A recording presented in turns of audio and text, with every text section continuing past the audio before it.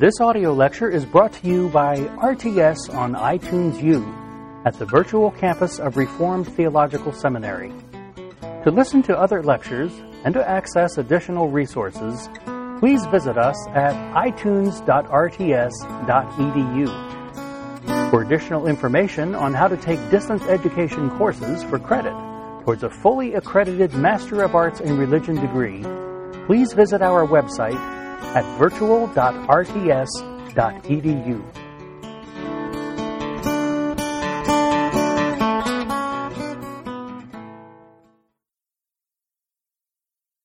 So Leipzig is very, very important. We find at Leipzig, in his debate with Eck, Luther affirmed that the power of the keys had not been given exclusively to the Pope, but rather to the Church at large. You will recall that according to Roman Catholic medieval theology, the power of the keys had been given to the Pope and to the successors of Peter. Matthew 16:18 is the passage. On this rock I will build my church. Speaking of you are Peter, and on this rock I'll build my church. Matthew 16:18. And they had interpreted that to mean that Peter and his successors had the power to loose and to bind. So Luther now is starting to raise some serious questions about the Pope. This is no minor kind of issue. This is serious business for a monk to say that the power of the keys belongs to the church as a whole, rather than in one office. Secondly, Luther says that to believe in the preeminence of the Roman church was not necessary to be saved. To belief in the preeminence of the Roman church was not necessary to salvation. There's a long history here. In the early church, and some of you may recall this, is that there were, for a number of centuries, a great deal of tug-of-war between various key cities. Constantinople, Alexandria, who felt that they had preeminence. And over the course of time, the Roman Church, because of its association with Peter and Paul, emerged as the primary bishopric. And Luther is simply saying that that it's not necessary to be saved to believe that Rome is at the top of this heap. So, again, very controversial kind of thing to say in public in 1519. Then he also affirmed in his debate with Eck that even after one has participated in the sacraments, that sin continues in the Christian. Even after, when you get absolution, you're supposed to be completely forgiven and cleansed. And Luther says, no, the sacraments don't quite work that way. Sin still continues in a person who has just participated in the sacraments. Even after you've confessed and you've had contrition and you have provided satisfaction for your temporal sins, still sin is a problem, even immediately thereafter. Now, here you see he's starting to attack the sacramental system. He went at the Pope, he went at Rome, and now he's going at the sacramental system. He's chipping away. And all of these things are starting to move from the moral realm into the doctrinal, biblical realm. He's starting to become revolutionary. 95 Theses was not revolutionary. Leipzig is beginning to be revolutionary. But the kicker, the big kicker at Leipzig was this fourth thing. And it's one of the most famous points of Leipzig. Eck sort of trapped Luther and pushed him to his logical conclusion. Luther seems to have had a little reticence to come clean here, but Eck, being the expert debater that he was, pressed and pressed Luther until Luther finally admitted that popes and councils can and have made mistakes. Luther said that popes and councils can and have erred.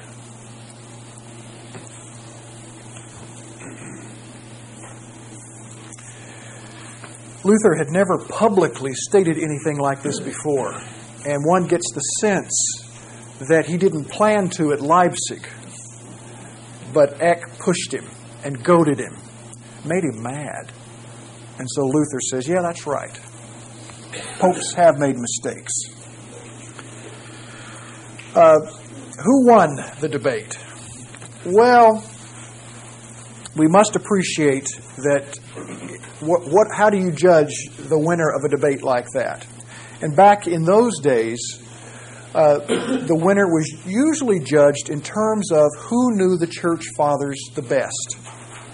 The Middle Ages depended a lot on commentators of knowing the church fathers. That was a major criteria. And if that's the criteria, and it probably was considered that by most people who saw this debate, then that means that Eck probably won the debate. But Luther, as far as he was concerned, had won handily. He didn't have a low opinion of himself. He felt that he knew Scripture better than Eck. And so he felt that he had won. But win or lose is not so much the issue. The issue here that is interesting for us is the fact that Luther is pushed to say very revolutionary kinds of things that he had not hitherto said publicly.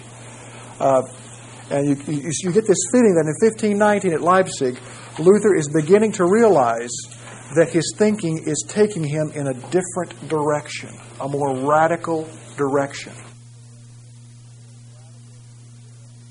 Well, we know, for example, that Luther had read Marsilius of Padua, a famous late medieval political philosopher who challenged the absolute authority of the Pope. You find that he also read William of Ockham, who did much the same thing. So Luther has a bit of a tradition. I mean, he was trained up in the general teaching of someone like Ockham, and we know he read Marsilio of Padua. So he did have acquaintance with those more radical notions, those more radical perspectives. I don't think he'd be considered quite a conciliarist because of what he said here. The conciliarist is someone who says that a council has authority over a pope, that a group meeting of cardinals and the leaders of the church possess a higher authority than the pope. That was a conciliar movement in the 14th and 15th century. It eventually petered out in the 15th century. But their writings were still around, and there were still some folk who would have preferred conciliarism. But Luther is even more radical than that. He's saying that that even councils can make mistakes, not just popes. So this is he doesn't really fit real nicely into a conciliar category. He's something a little more radical, I think. Was this like Leipzig disputation, in your opinion, before or after his by faith? Yeah, his evangelical breakthrough, as they call it. Right, okay. Well, you're asking me to speculate. We're starting to see, as I say, this is a time of intense study for Luther. And somewhere in this time frame, and this is one manifestation that he's thinking differently. He's beginning to think differently. And it's taking him in a direction where he's cutting himself off from the church. And the feeling I get about Leipzig is Luther is not quite ready to say the things that he says. And it's only because Eck pushes him and makes him a little bit angry so that he does come out and say these things, things he really believes, but was reticent to come out and say them. Just because he's still working through it? Absolutely. That's what I'm saying. I think he's still trying to figure out what all of this means. And again, that's why I say I don't want us to think there was a sudden conversion, one day, wham. I suspect that comment that he made in 1545, looking back on something that happened 20, 25 years earlier, and he speaks of it having been a sudden kind of thing, I suspect that time has dulled his judgment there a little bit. The suddenness may have come at the end of a process. And that's what he's referring to, is the end of that process, rather than recognizing that there was something of a period of time when he's wrestling with and trying to figure out. I mean, he does say in that same quote, day and night, I struggled with this idea of the righteousness of God. So I think that there's a clear indication that there's a period of time where he's struggling. And I don't know if you've had this experience, but you've come up with ideas. For me and a number of people that I've known, I remember when I discovered the doctrines of grace. And if you haven't been brought up like that, it seems kind of radical and a little bit extreme. Mm-hmm. And you're hesitant. You say, I see the logic of it, and I can see biblical justification for this view, but you're sort of hesitant to come out and say it for a while. Right. And only after a period of time do you feel more confident in doing that. I suspect there are certain parallels here with Luther. Yes? Was Karlstadt as revolutionary in what he had to say as Luther? Well, in some ways, he was probably more revolutionary. Right? Yeah. Karlstadt later breaks with Luther. And in fact, when Luther is in the Wartburg Castle, Karlstadt and others are really starting to do radical things in Wittenberg. And Luther thinks they're going too far. And later the two of them break. Luther is more God's man of the hour, not this charging knight leading the... Yeah, I mean, I think events swept him along. And as he is being swept along, he realizes that this is right. And he tries to... He's riding a wild horse, and he's trying to give it some guidance. There are extreme folks, and he's trying to reel those people back, and there are people who are not moving fast enough, and he's trying to bring them along too. He's doing an extraordinary thing, a balancing act of sorts. I don't think we can appreciate the pressure upon Luther to bring all these people together. I mean, he's trying to get the support of the princes, particularly Frederick the Wise, and the people and the church. He's doing a lot of things. A man of enormous energy. Extraordinary. Michael? When we first started out talking about Charles way back, looking at God's providence and all that political and military stuff that's going on. Yeah. Normally, you said that Charles V was someone like Luther would have just this little monk just sort of headed off his head. Yeah. I was thinking, well, here Luther went up and nailed the 95 Theses, and because he was so his attention was diverted, that Charles V degrades actually wasn't. Well, the 95 Theses would not have created a situation that warranted the emperor to get involved. That's now what I've seen. Right. The way you're explaining it. Right. So it's more these type of things, the disputation at Leipzig in particular. Yeah. That's when that. Getting where right. May have something happened. That's right. Okay. And I'm going to get that's my next point. Maximilian, the old emperor, died in 1519, thus requiring the 7 electors of Germany to then elect a new emperor. What's interesting is to look at the candidates for just a moment. Now, the one candidate who won was Charles V. And he had a sort of hereditary claim on the emperorship. It was Maximilian, the emperor who had died, was his grandfather. And I think I've mentioned to you he was probably the most powerful man in the world at this time. He was the king of Spain, the king of Netherlands, Burgundy and France, Naples, Sicily, and all of the American holdings. Because, remember, it was Spain who sent Columbus, all of that in 1492. Well, so he's a very powerful man. He had lots of money, and he bribed better than some of the others.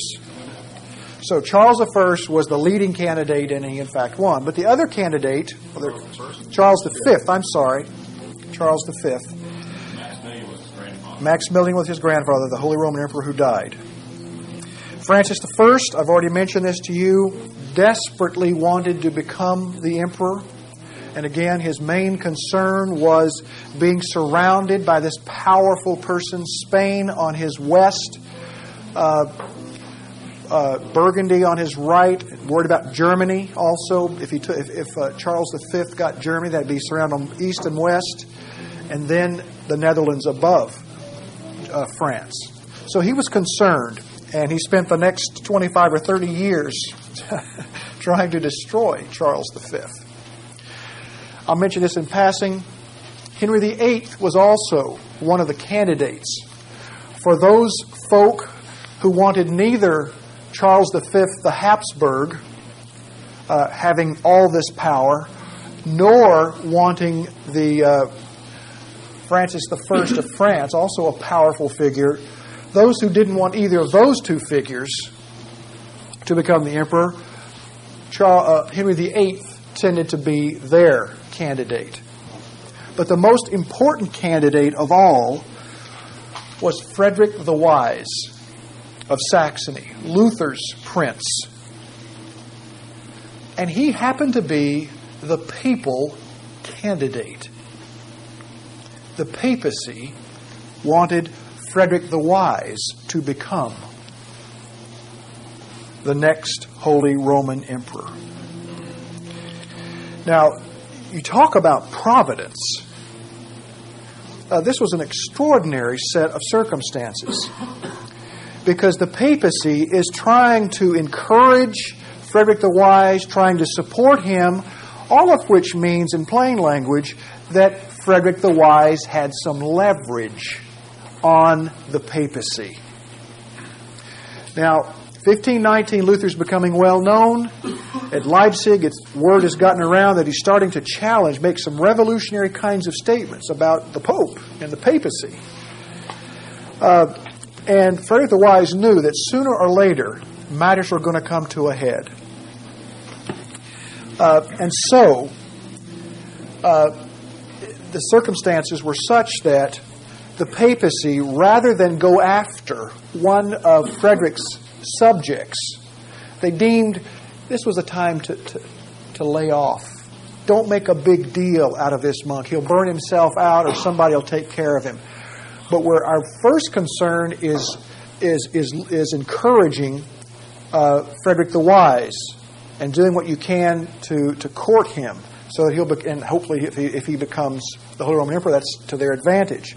So their priority was Frederick, and that distracted them from immediately going after Luther for all of his rebellious kinds of sayings. For clarification, what exactly was Frederick's relationship to Luther? He was his prince in Saxony, Frederick the Wise of Saxony. And I think I've said this to you before, but Germany at that time was not a single entity.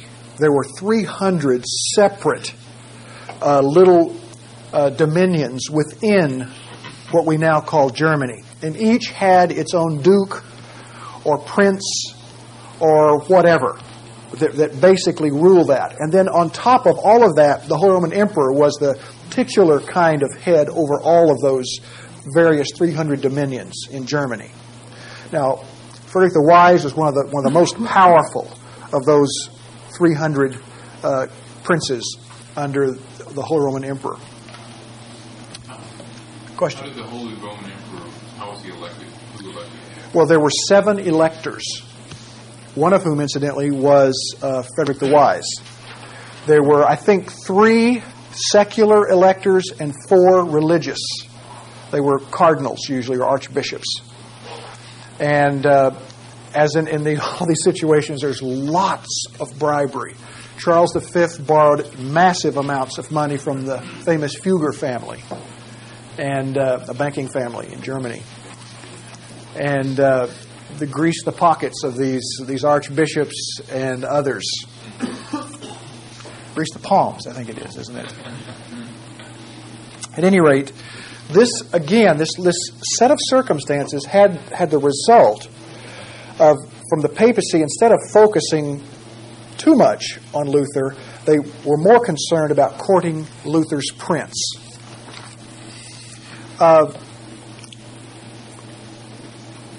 This whole thing may have saved Luther's life.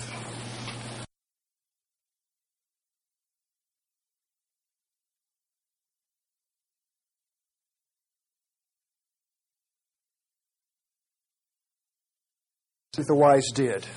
I think one of the reasons they call him wise is because he was clearly aware that if Luther kept on is in trouble if he continues these kinds of trouble if he continued, he was going to bring down the wrath of the Pope.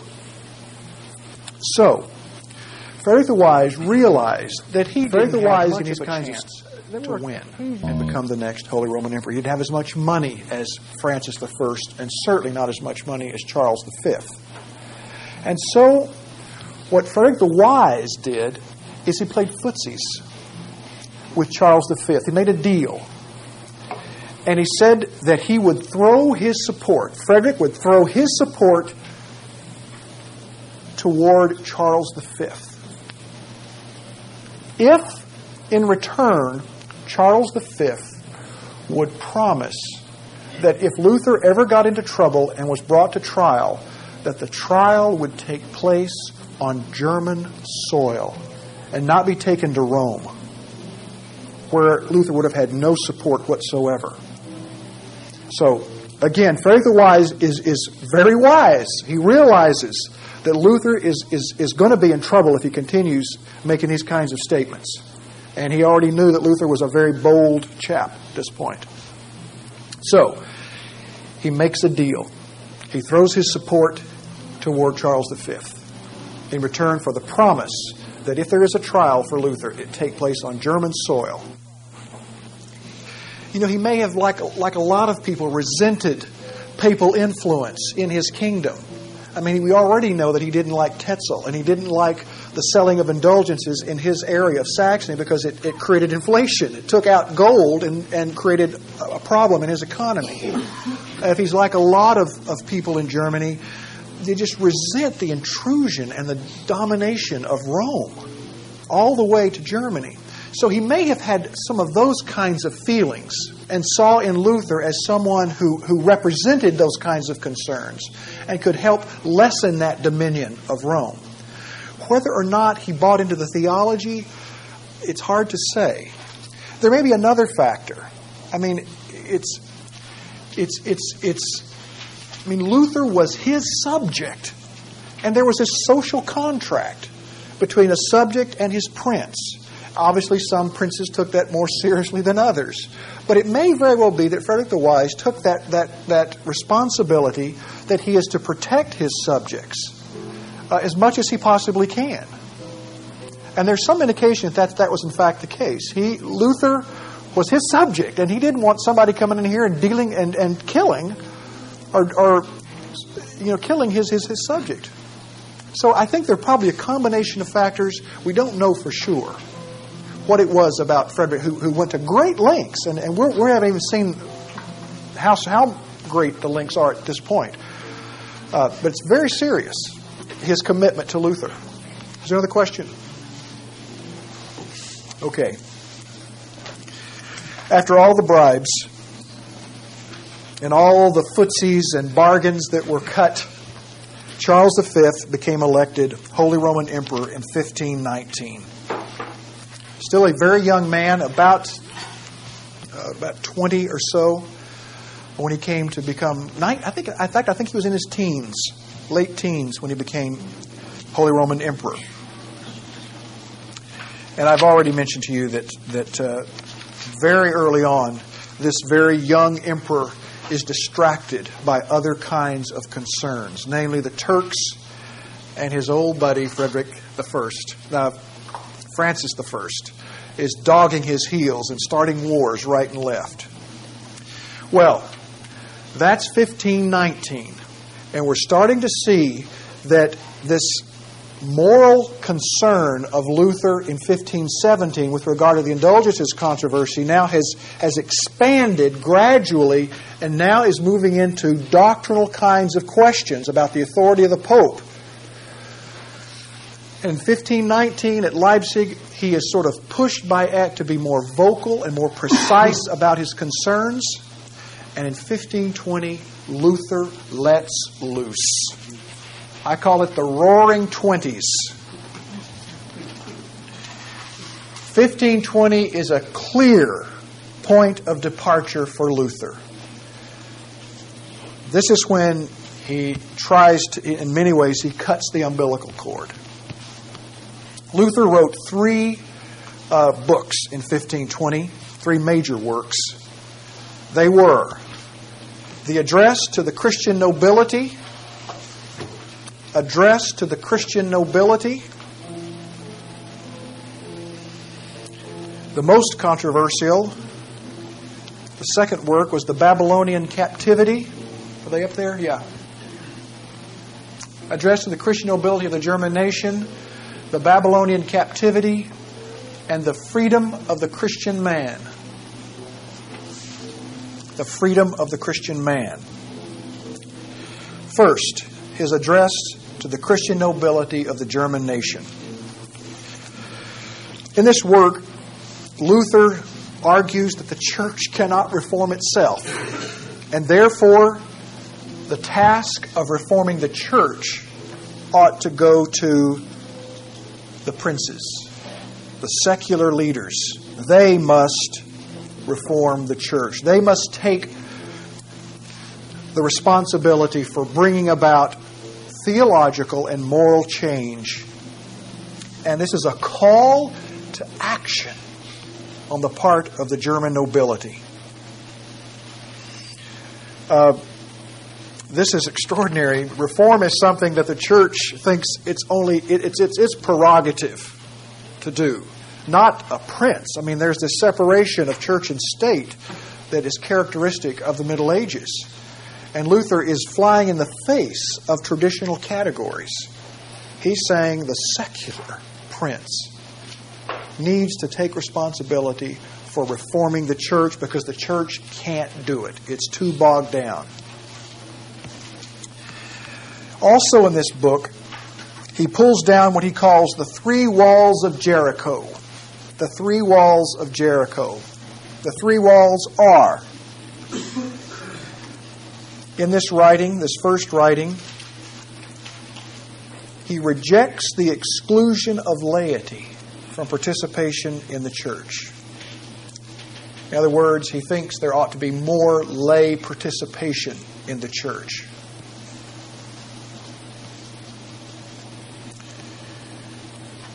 Secondly, he rejects the Roman claim that they are the only one who can legitimately interpret the Scriptures. He rejects the church's claim that it alone can rightly interpret the Scriptures, but that the individual can also rightly interpret the Scripture. This is very, very dramatic. And third, he rejects the claim of the church as having the exclusive right to call a church council. He rejects the church's claim to have the exclusive right of calling a church council, particularly the Pope. And then the kicker in all of this is Luther, for the first time, articulates what he calls the priesthood of all believers.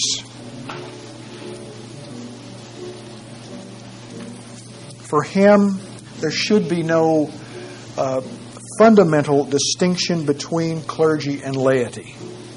The difference between clergy and laity is in terms of office and function, not in terms of their estate or their. In the Middle Ages, you know that if you were a clergyman, you were much closer to God, or at least that's the way it was perceived. If you really wanted to go to heaven, then you became a priest, because that meant you were in a higher estate, closer to God, this hierarchy that the church had established. Luther says no to all of that. Clergy and laity are not fundamentally different, only in terms of office and function. That the priest, therefore, is not absolutely required. And again, this goes flying in the face of the essence of the sacramental system of the church, to affirm the priesthood of all believers. In the same book, he chastises the clergy and the Pope for their greed. He also chastises the clergy, the popes, cardinals for their greed. Again, you get this sense that as a German, he represents that broad-based resentment of Germans against Rome. Rome is a foreign entity, and it's bothering us over here in Germany. They're sucking the lifeblood out of us financially and morally. So we may see here almost a nationalistic flavor to what he's saying. Is this book written in a language that all the people can read? Yes. It's addressed to the Christian nobility, so it's addressed. I think it's written in German. A number of things he says. Listen, you might want to note some of these. He also says in the same book now, and again, you're going to see these are much more radical kinds of things he's saying. First, he advocates the abolition of clerical celibacy. That is a biggie. Same book. He's saying masses for the dead should be abolished. Rejects clerical celibacy, or says it should not be required. He says masses for the dead should be abolished. That monks should be free to leave monasteries. Wow. That fasts should be optional.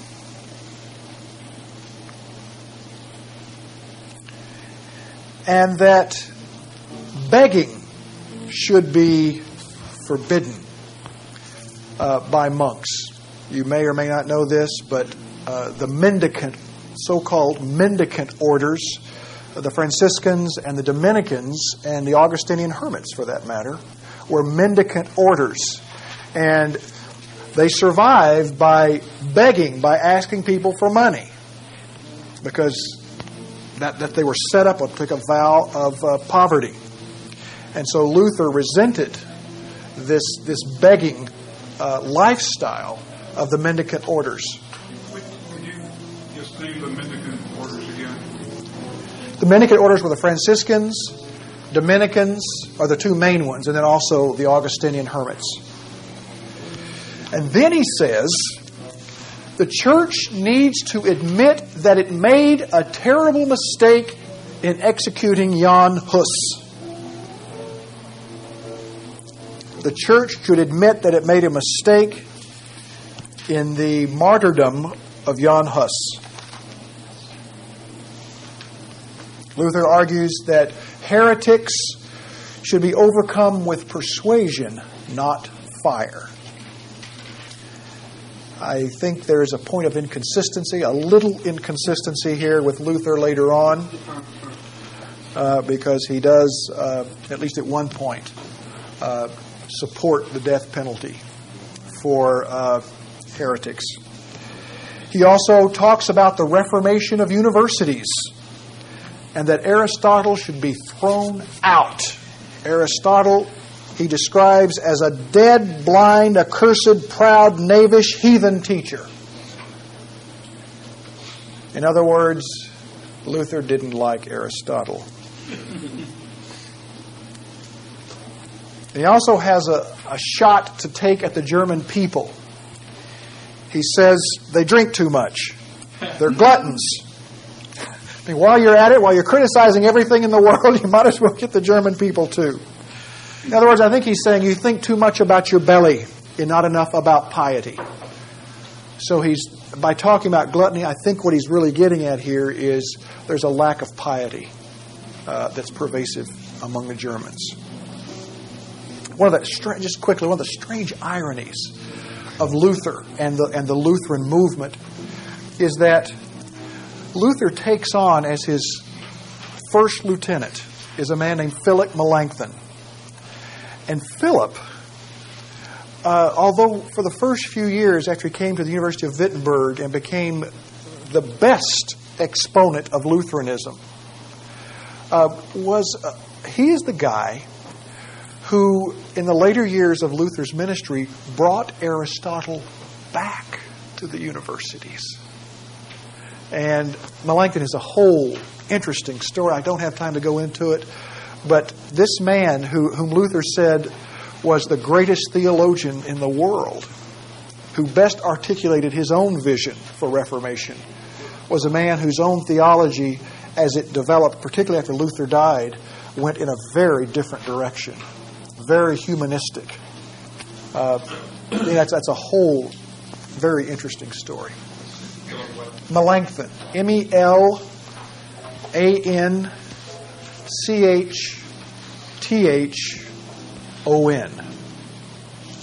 Philip Melanchthon. But that is a very interesting story to compare and contrast Melanchthon and Luther. But there was a departure, clearly. We look first at the address to the Christian nobility of the German nation, and then to the very aggressive work of his called the Babylonian Captivity. In the earlier work, his final remarks, or should I say taunts, went like this. Writing now in the first book, I have another song still to sing concerning Rome. If they wish to hear it, I will sing it to them, and sing with all my might. Do you understand, my friend Rome, what I mean? The other song was his book, The Babylonian Captivity. This was written in Latin. Meant that it was a scholarly academic work. Very polemical. Far-reaching consequences. Luther attacks head-on the sacramental system of the church. He goes right for the jugular. According to Luther, the sacramental system represents a captivity.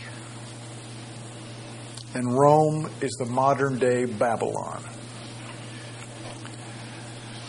Fighting words from this German monk. Luther discusses the Lord's Supper, and he sees that there are three errors in the late medieval Roman Catholic view of the Lord's Supper. First, the withdrawal of the cup from the laity. Some of you know about this, some of you don't.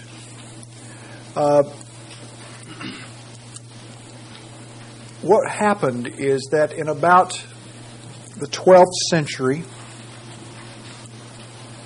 it was decided that the cup, the wine, should be withdrawn from the laity, and as a result, throughout the Middle Ages, when a person came to partake of the elements, he received only the bread and not the wine. That was reserved only for the priest, who finished it off usually.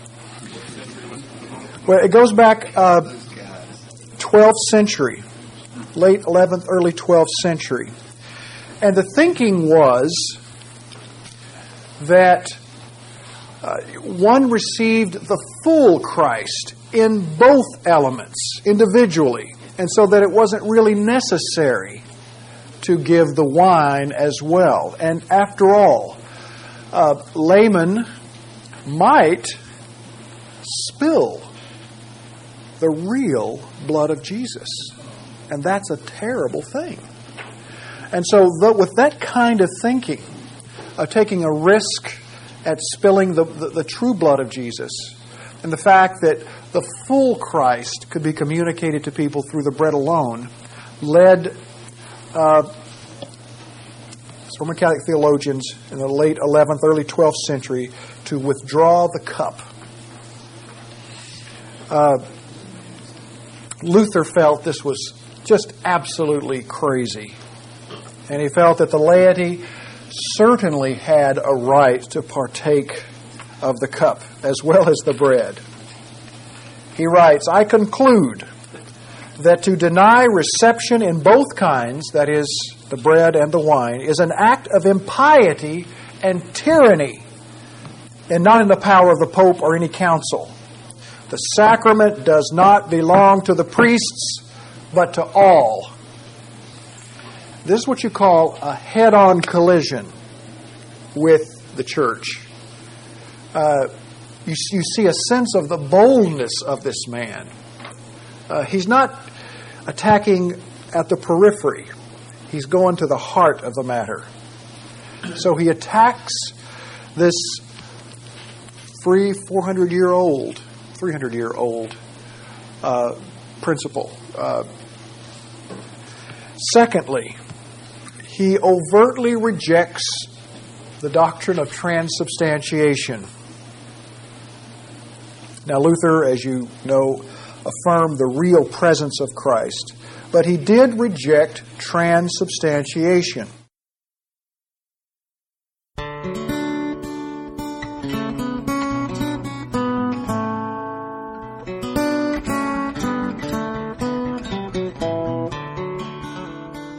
This audio lecture is brought to you by RTS on iTunes U at the virtual campus of Reformed Theological Seminary.